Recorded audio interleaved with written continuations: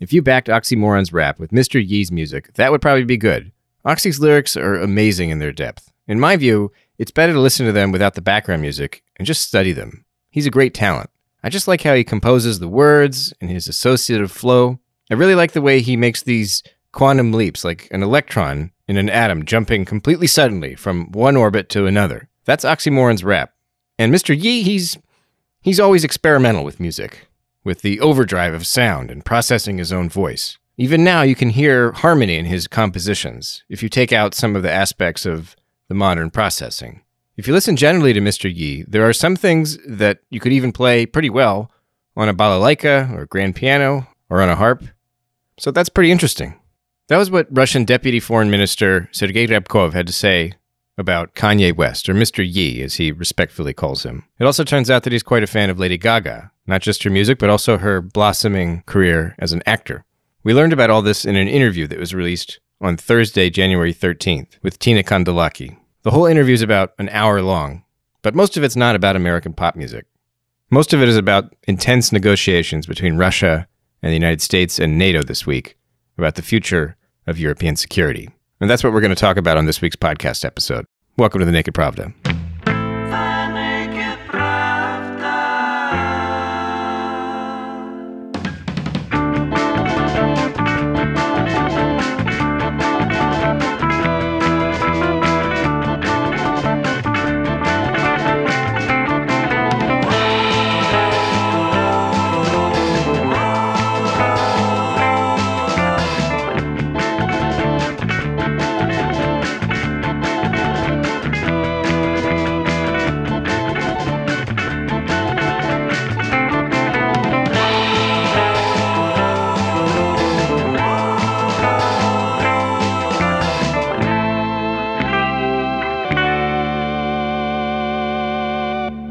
Hello there, you're listening to The Naked Pravda. I'm your host, Kevin Rothrock, Medusa's English language managing editor. On this week's episode of the podcast, we've got two guests, and we're going to be talking about the two big geopolitical news stories of the last 2 weeks. First, there's Peter Leonard, EurasiaNet's Central Asia editor. I'll be talking to him about last week's unrest in Kazakhstan and the military intervention by the Collective Security Treaty Organization, the CSTO, mostly Russian troops, and they appear to be leaving already. So it was brief, but I'm going to be talking to Peter about the significance of that peacekeeping operation.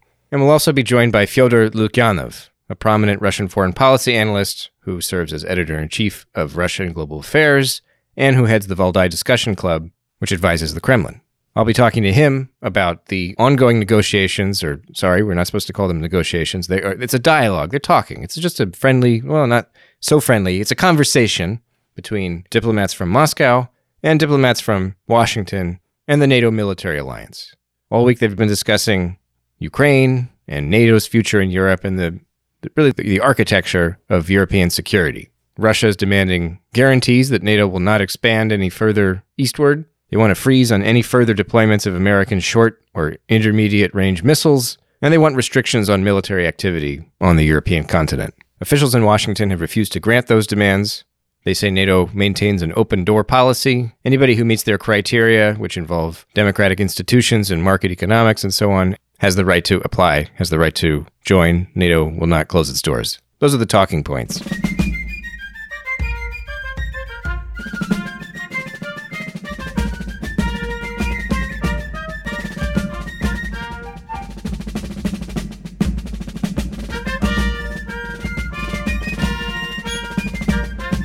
If you go on Google right now, or Yandex, or Bing, whatever your heart desires, and enter the phrase, "what Putin really wants," you will see that there is an entire genre of news commentary with this exact headline, or with slight alterations.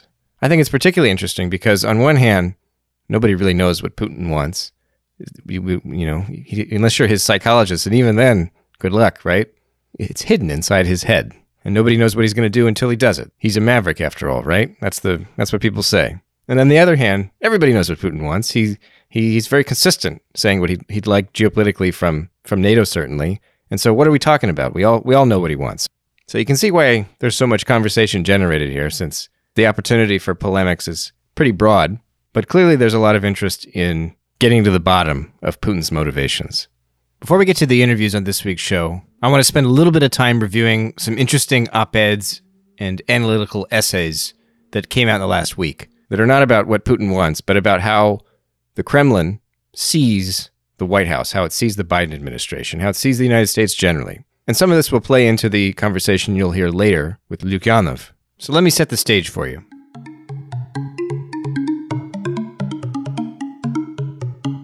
The first text is written by National Research University Higher Up School Economics International Relations Deputy Director. Woof, that is a long title.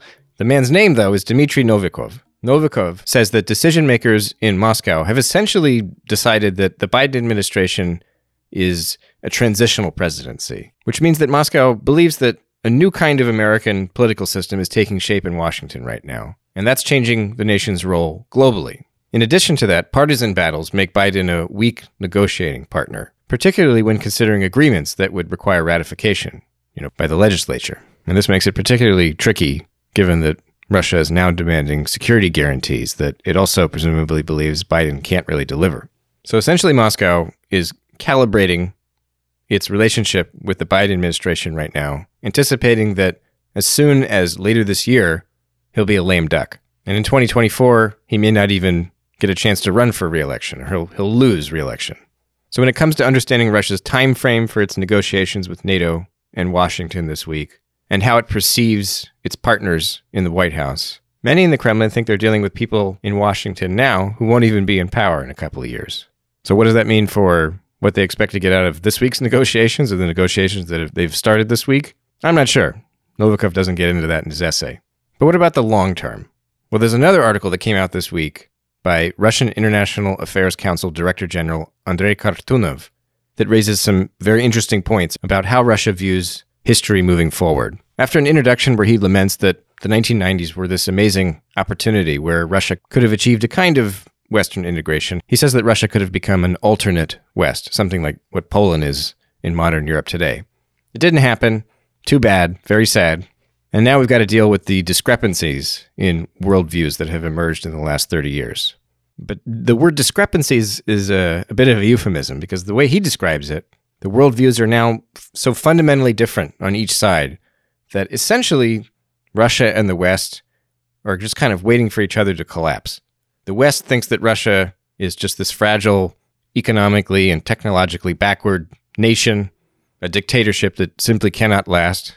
While Russia looks at Western society as divided, it's falling behind China economically, and it's crippled by public distrust in state institutions and democracy really in general. And he doesn't get into this, but imagine the confidence that would fill you with if you think your counterpart from the other side is basically an emissary of a kind of dying, dwindling power. It doesn't give you strong motivations to make compromises or even to take them very seriously. And if you look at the rhetoric, the official rhetoric coming from the media on each side and the public officials on each side, I think Kartunov has really nailed it here. Kremlin officials and state news talking heads say over and over again that the West has lost its way, it's too woke, cancel culture, etc. Putin is obsessed with cancel culture, as if he were worried about getting canceled himself, as if that were possible.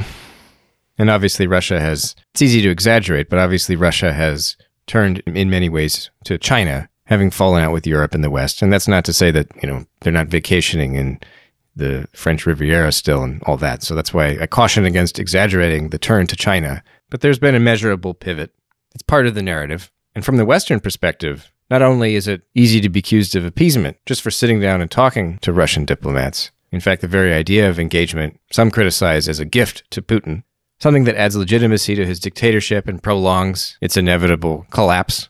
Now, as Lukyanov will tell you in a few minutes, the actual dialogue between diplomats is not about existential crisis or a clash of civilizations, but I think Kartunov gets at something in the discourse here. So while you're following the diplomacy this week and in weeks to come, keep that in mind. Another text published at Russia and Global Affairs, which is Lukyanov's publication, but I didn't ask him about this one, an essay by Peer Center consultant Alexander Kolbin. And let me tell you, this one was out there, I thought, but it gets at a similar issue present in Kartunov's essay, this idea of national confidence. Now, in Kolbin's article, Russia is actually suffering from a lack of confidence. He calls it geopolitical self-censorship. He says the Kremlin has tried to pursue its national interests without the same conceptual framework that underpins the Western and the Chinese worlds, or the Chinese and Western spheres of influence is another way to put it.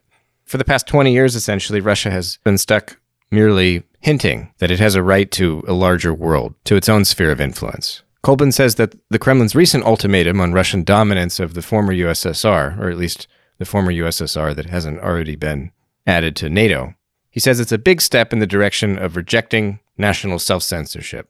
But Russia still lacks the ideological chops to articulate a coherent, attractive framework for expansionism. And that's something that he says Washington, London, or Beijing, they've got it already. They have that confidence, they have that coherent ideology, which provides a legitimate basis for the cultural, economic, and military expansion. In other words, Kolbin says that Russia needs to formulate its own set of positive meanings for each instance of expansion. Right now, it just doesn't have the language that allows it to explain to the world and to the people receiving its influence that this is for the best. And gosh darn it, we have a right to do it.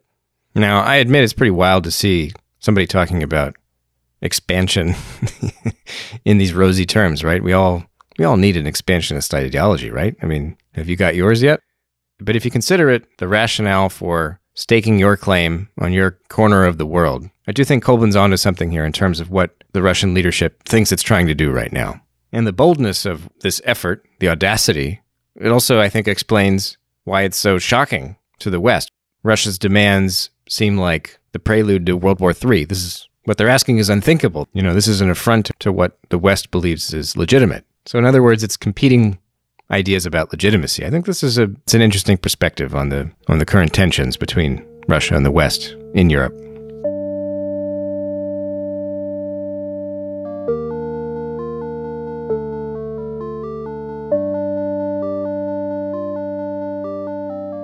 All right, grab your globe, everybody, or pull up a tablet and spin Google or Apple Maps or whatever. We're leaving Europe now, and we're heading over to Central Asia, to Kazakhstan, where last week, on January 2nd, in response to suddenly doubled fuel prices, demonstrations began that quickly gathered momentum and spread to many cities across the country, and soon escalated to violent clashes with police, and looting and rioting, and it was mayhem. President Tokayev fired his whole government cabinet, he restored some price controls, and he declared a state of emergency. In a surprising move, after a few days, he appealed to the Russian-led Collective Security Treaty Organization and asked for a peacekeeping operation, and he got it. Now, to manage this, because of the rules of the CSTO, he had to argue that Kazakhstan was actually under attack by terrorist gangs who had trained abroad. And on that technicality, the leaders of the CSTO member states agreed to send troops. Medusa covered the demonstrations and the riots extensively, but I can tell you that I'm not a Kazakhstan or Central Asia expert, and that's why I was very happy when EurasiaNet's Central Asia editor Peter Leonard agreed to come on the Naked Pravda to talk a bit about the significance of Kazakhstan's week of unrest. I don't think they needed the CSTO troops at all. I mean, we don't exactly know how many CSTO troops were even deployed. I mean, the estimates that have been thrown out are anywhere between 2,000 and 3,500 thereabouts, which is not an inconsiderable number, but it's hardly the amount it doesn't represent a huge number considering the Kazakhstan, in theory, has a 100,000 person army available. No, the value of the CSTO here was clearly to provide moral support. Why moral support was required in this situation is obviously then the follow-up question, because if it was just a matter of quelling a local uprising, then you wouldn't think the support of an outside party would necessarily be required. However, if the scenario is, as seems more likely, that there were parties inside the security apparatus inside Kazakhstan who were defecting, scheming against Tokayev, or in fact plotting a violent seizure of the state, as is now being claimed, then obviously the involvement of the CSTO, for which we obviously read Russia, then takes on a very different complexion. Does that mean that Tokayev possibly invited the CSTO in because he feared not so much the protesters, but a palace coup or something, and that he thought if I can be signed off on by essentially Moscow, then that'll bolster my claim to the throne or something? Or yes, I mean, I would agree with that. I think that once you have Russian troops on the ground. If you are a plotter hoping to take over the government in Kazakhstan, you are no longer plotting against President Tokayev and whoever is loyal to him, but you're plotting against Tokayev, the people who are loyal to him, and the might of the Russian government and army, which is a different proposition altogether. Do you have any? Do you know exactly? I mean, you've said that we don't even know how many CSTO troops were actually sent into Kazakhstan. They were supposedly deployed to protect infrastructure. I know that I think they were at the airport. They were at the spaceport. Did they literally just get off their plane, walk somewhere, and stand around and get back on the plane, and now they're leaving again? Or did they? Were there any incidents involving use of force or anything like that, or was it just really just a big parade? And the messaging you described? I think it was pretty much for show. I mean, that they were essentially deployed to protect the airport in Almaty, where most of the violence happened, and some key government installations. From what I understand, things like, for example, the headquarters of the security services also in Almaty, things like military warehouses was what we were told in press statements. But other than that, they weren't involved. I mean, they were specifically not involved in any active operations on the ground to quell the uprising, for instance. So there was no issue of them coming into contact with the local population. I mean, that having been said, they were out and about on the streets. They were guarding buildings, so it wasn't like they were completely invisible. I mean, they were there and seen, and I think you may have even possibly seen some photos. In fact, I believe the Wall Street Journal ran a very nice photo of a Russian soldier standing guard and a very suspicious-looking young Kazakh woman walking past. So, those kind of contacts have happened, but yes, I mean that their role was a strictly static defensive one rather than getting involved in any operations. Even though, thank goodness, I suppose there was no shooting or anything like that by the CSTO peacekeepers and so on. Do you think this intervention, was it a watershed moment in Central Asian regional politics? Because it was a lot of the reactions to Russia changing its policy, essentially, that they decided to go ahead and, I mean, this is the first time, as I understand it, that the CSTO has sent peacekeepers anywhere, and Russia has recently said no to Kyrgyzstan and to also basically to Armenia, and kind of they've been reluctant to do this sort of thing. And this peacekeeping mission itself seems fairly reluctant in terms of exactly what was actually done. But is this a new era in Central Asia? Is Russia back, baby? Like, what are we looking at? I'm kind of nervous about overstating my views on this because I would say so. And so as far as it marks a watershed for the CSTO, obviously, because it's not been deployed on any active operation before, and this was a very small operation. Nevertheless, it marks kind of the first occasion that it's actually been called into action, and it sprung into action, and it did so very quickly. I think almost the logistical aspect of getting thousands of troops out there, and not just troops, but also APCs and planes, and that aspect of the operation is almost kind of seems more sort of significant in as much as it sort of showed. I think it was a kind of a way for Russia to say, well, this is what it'll look like when we are needed. We can move thousands of troops and dozens of heavy bits of machinery, all the way across a continent-sized country in a matter of hours if we wish to do so. So, yes, I guess as the Central Asia person, yes, I feel like there's definitely a watershed moment here for the region, in that I'd say I sense in small ways in Central Asia a creeping, I don't say nationalism, but I think that there is a maturing kind of sense of sovereign identity, which it's been 30 years, but I think it's taken a long time to sort of germinate and develop and mature. And I feel like the region is reaching that point where it wants to have a reckoning, I think, with its colonial past, with its Soviet past. And so you see it in these sort of little ways, or big ways, depending on how you look at it, whether it's memorializing the tragedies of the Soviet Union, for instance, the mass killings of Kazakhs in the kind of collectivization era of the 1930s.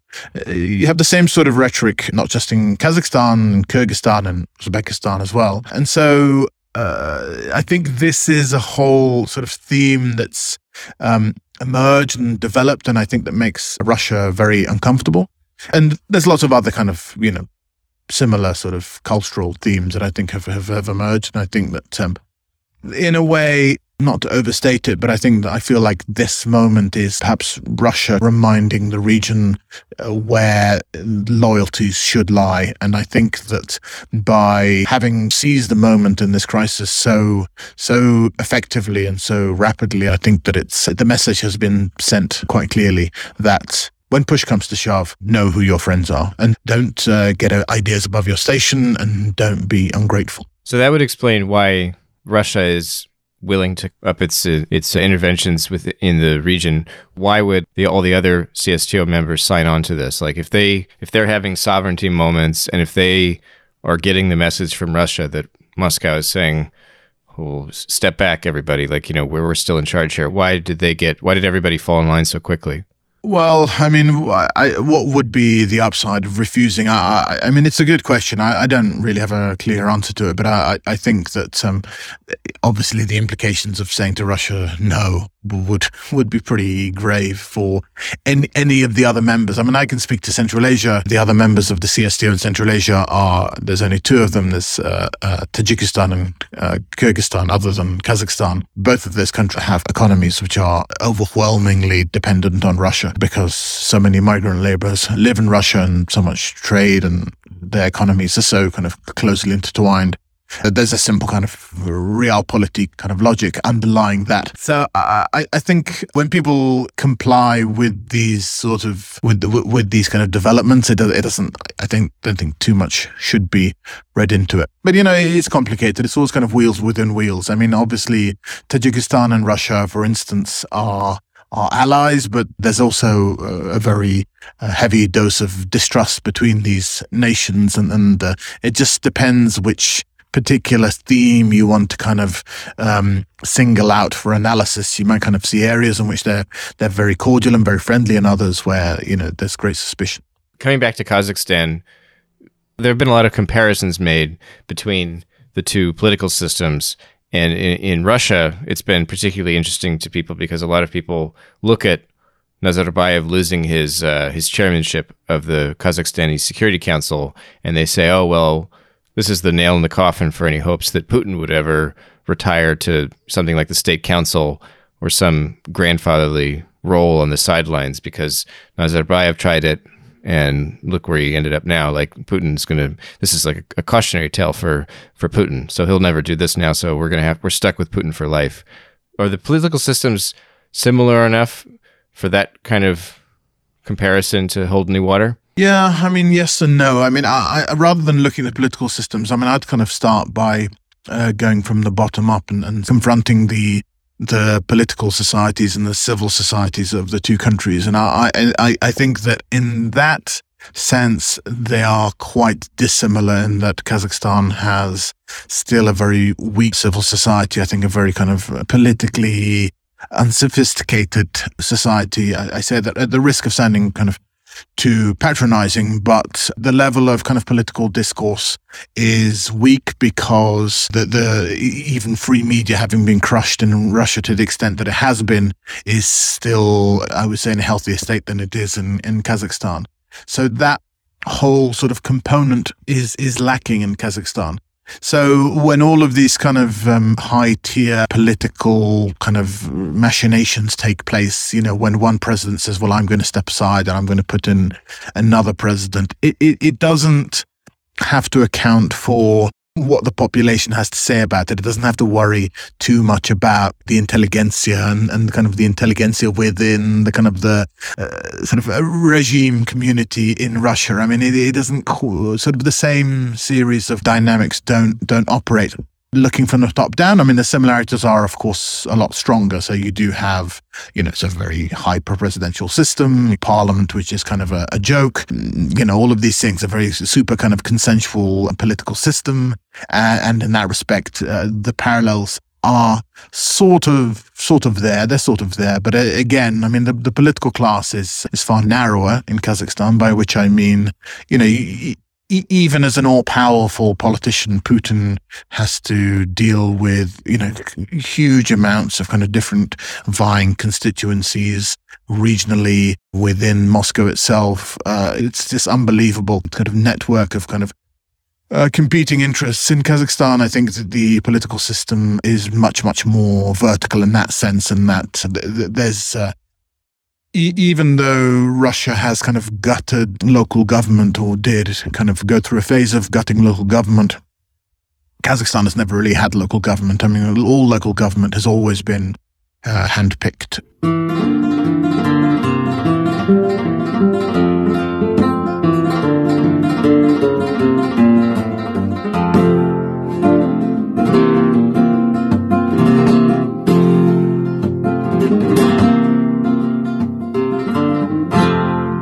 I wouldn't say doomed. So that's a little bit, it's an exaggeration. But certainly the optic from Russia is that the West is in decline, both in terms of a geopolitical influence and supremacy, and in terms of civilizational dominance in the world. That's Fyodor Lukyanov, the editor-in-chief of Russia and Global Affairs and the research director of the Foundation for Development and Support of the Valdai Discussion Club. I asked him about that essay I summarized at the top of the show by Andrei Kartunov about Russia and the West seeing each other as essentially doomed civilizations. So according to the worldview, which is very much widespread here, the Western age in international affairs, or just in world situation, is over. Not just because of significant decline of the West, but because of the rise of the rest, of others, of China and the rest of non-Western world, which means that the world situation will change pretty rapidly in decades to come. So in this regard, yes, the West is seen as a former hegemon which experienced the culmination of its might after the Cold War.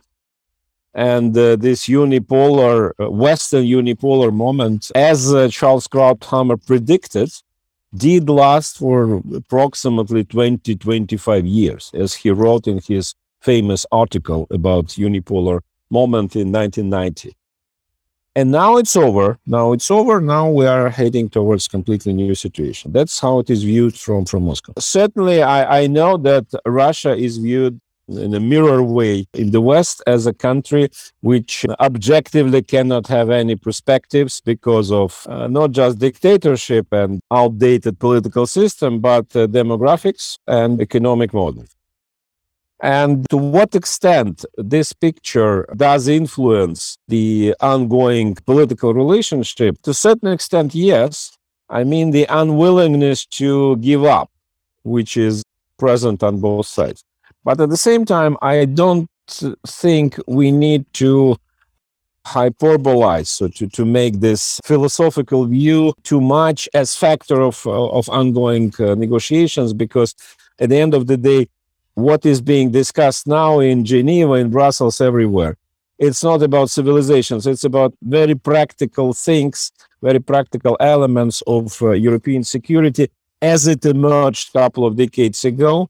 And it's not about long-term world order anymore. It's rather about tactical maneuvering and understanding how we can survive this more and more turbulent period. So one of the things that I've been reading in the last week is that in this dialogue, the U.S. is coming at this with very technical solutions that are meant not to change kind of the larger security status quo in Europe. And Russia is coming saying, no, well, we want a fundamental revision or revisitation of the security consensus that has existed since the fall of the Soviet Union and the end of the Cold War. That would seem to clash with what you just said, because you're saying that this is about specific issues. Would that mean that Russia in this dialogue is in fact coming with very concrete issues, or is that in the talks it sounds like they are coming at this with almost like a civilizational level kind of discussion, but you're saying that that's the wrong way to look at it? There are different levels of specific issues. So certainly it's not about civilizational debate. Not at all. It's not, but at the same time, it's not about technicalities. It's not about some concrete issues about which weaponry and which military forces can be placed where. That's approximately what Americans would like to discuss. Out of a whole setup, whole menu of Russian demands, Americans did choose this one. Okay, let's look at this. Maybe we can find some solution. And that would bring the whole discussion back to the framework of classical conventional arms control talks from the Cold War or immediate post-Cold War time, like CFE and so on. It's not what Russia wants. And in this regard, yes, Russia wants a much broader and much deeper approach. But it's not civilizational. It's a very practical thing about how to understand security in this region. A Russian idea is, as you rightly said, to revise the security arrangements which emerged after the Cold War, immediately after the Cold War, which presume that the core of the whole security system in Europe is NATO or broader Euro-Atlantic institutions. And enlargement of those institutions, this is actually strengthening and enhancement of a security system. Russia was not in favor of that, but Russia, or initially Soviet Union, basically accepted that. When Soviet Union signed the Paris Charter for New Europe, and then Russia, as successor, continued with this endorsement. And we see that even now in those big statements and drafts, you can find references to the Paris Charter, which from my point of view is very strange. Because what we demand is exactly this, to denounce Paris. But this is not about some particular security or confidence building measures, as Americans would prefer to discuss. But this is about principles. And the principle is whether military alliance has right and capacity to basically enhance and enlarge without any limits. And that was laid down in basically in negotiations about German reunification and then Paris Charter. That's what Russia wants to change. It's not existential, it's not civilizational, it's not philosophical, but it's not technical either. In an essay that you authored, I guess it was about a week ago, it was on January 6th about the CSTO intervention in Kazakhstan. You pointed out that conservative regimes like the Kremlin today have sort of seized the torch from liberal democracies when it comes to articulating the grounds for military interventions and the erosion of boundaries between domestic and foreign issues. You know, the West would claim human rights abuses and then they go in somewhere, and now Moscow can claim something like regional security or the stability of neighbors. And this reminded me of an article that Dmitry Trenin wrote a day later, where he made this statement where he said that Sergei Shoigu, when he recently said that the U.S. smuggled chemical weapons into eastern Ukraine or something, he said, well, you know, that may have just been the Russian Defense Ministry sort of signaling that it can also draw on the same sort of, you know, instruments that the West has used in the past to justify its military interventions. And so my question is, like, is this phenomenon in Russian messaging, do you think it's just rhetorical? Like, it's I've seen it referred to as like trolling. They're trolling the West, or is it part of like a more coherent ideology? Is Russian diplomacy or strategic thinking, is it about kind of like seizing some kind of like logic for itself as it acts globally, or is it just kind of a diplomatic trolling sort of thing? As for Shoigu's statement, I don't know. I would rather interpret it as a way of trolling. But I think that Kazakhstan is different. It's not about trolling. It's not about attempts to, so to say, mirror Western position, as it happens sometimes. It's about Russian perception and Russian conviction that we need to make efforts to avoid destabilization of neighboring areas. And this is actually the very old and very consistent position that strengthening of regimes, existing regimes, whatever they are, is better for the long-term stability of countries and regions than to try to change them, as Americans did in the Middle East and supported in so-called cold revolutions in post-Soviet area. So this is a very principled position on the Russian side, which has not, with one exception, it was one exception which ended up catastrophically, I mean Libya, when Russia suddenly supported intervention, or no, did not prevent intervention in Libya.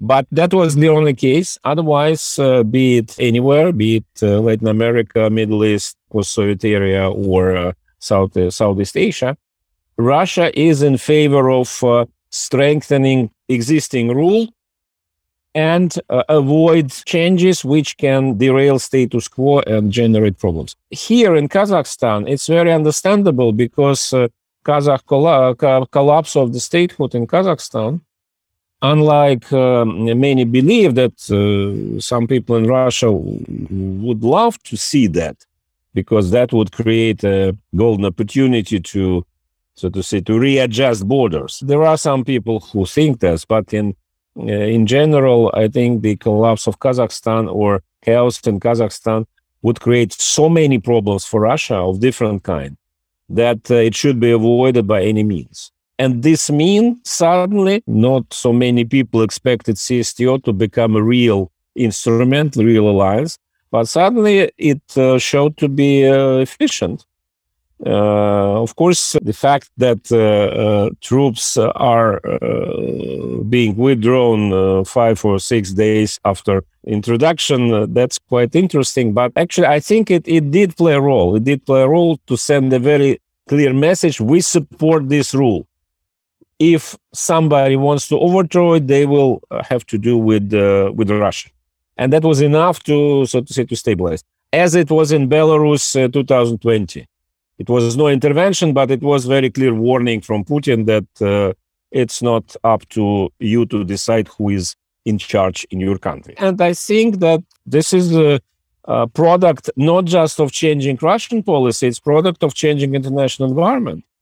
Because the regime change, pro-democracy regime change is over, and even United States has abandoned this idea, at least at the applicable and the applied level. You have written that it could take some sort of further dangerous escalation before Russia and the West are able to bridge their current perception gap and on European security. I mean, how much escalation do you think it might need to take before compromise is possible? Because like right now, it looks like they're so irreconcilable in terms of their positions. Like, when you say that more danger is needed before their perception gap closes, is that, another 1,000 dead? Is it 10,000, 100,000? Like what? And I know this. I'm asking you kind of to look into a crystal ball and guess, but how serious of an escalation do you think it could require before Americans or Europeans?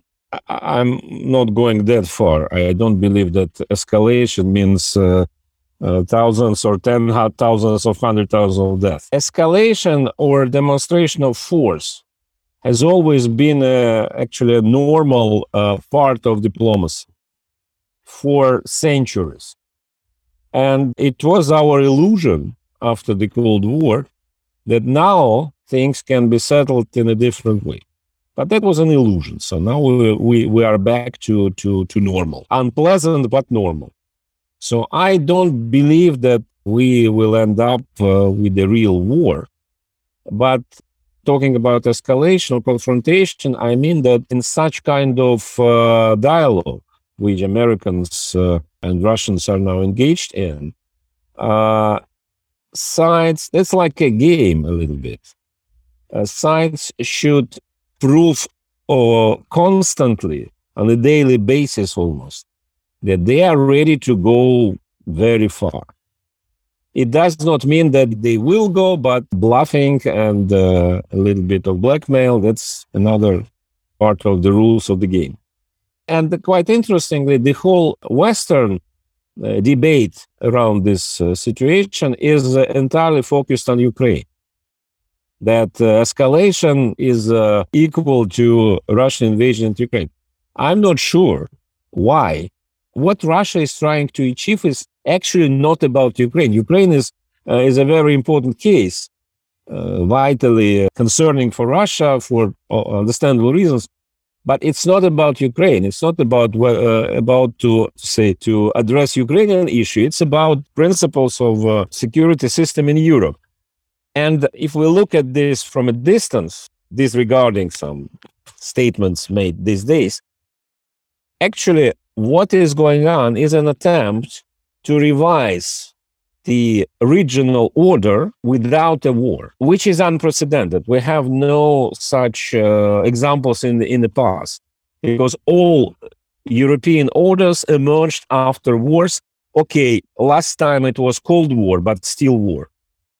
And now, since I hope that the real war is impossible due to nuclear arms and other circumstances, so it should be some kind of replacement for war, substitute for war, which can be needed. And many colleagues here, they remember the Cuban Missile Crisis as a model. Frankly, I have not enough imagination to construct what kind of Cuban Missile Crisis can happen today and where. But the scale, the level of tension, in order to step up to the next level of negotiations might be comparable. And in this regard, that's why I believe that so far, first step has been made, that a Russian extremely vocal and sometimes eccentric position was due to formulate in a way which cannot be ignored. Because that's unfortunately the fact, and Putin has right saying that all previous ideas produced in Russia and introduced from Russia, they were simply ignored, not just rejected, ignored. About security, about treaties, about no, we don't need to discuss it. And this time it's different, so it's impossible to ignore. So first step has been made, so we will see what will follow. But it seems that Russia is really very serious about not to allow this conversation to be back to military technicalities. It's not about that this time.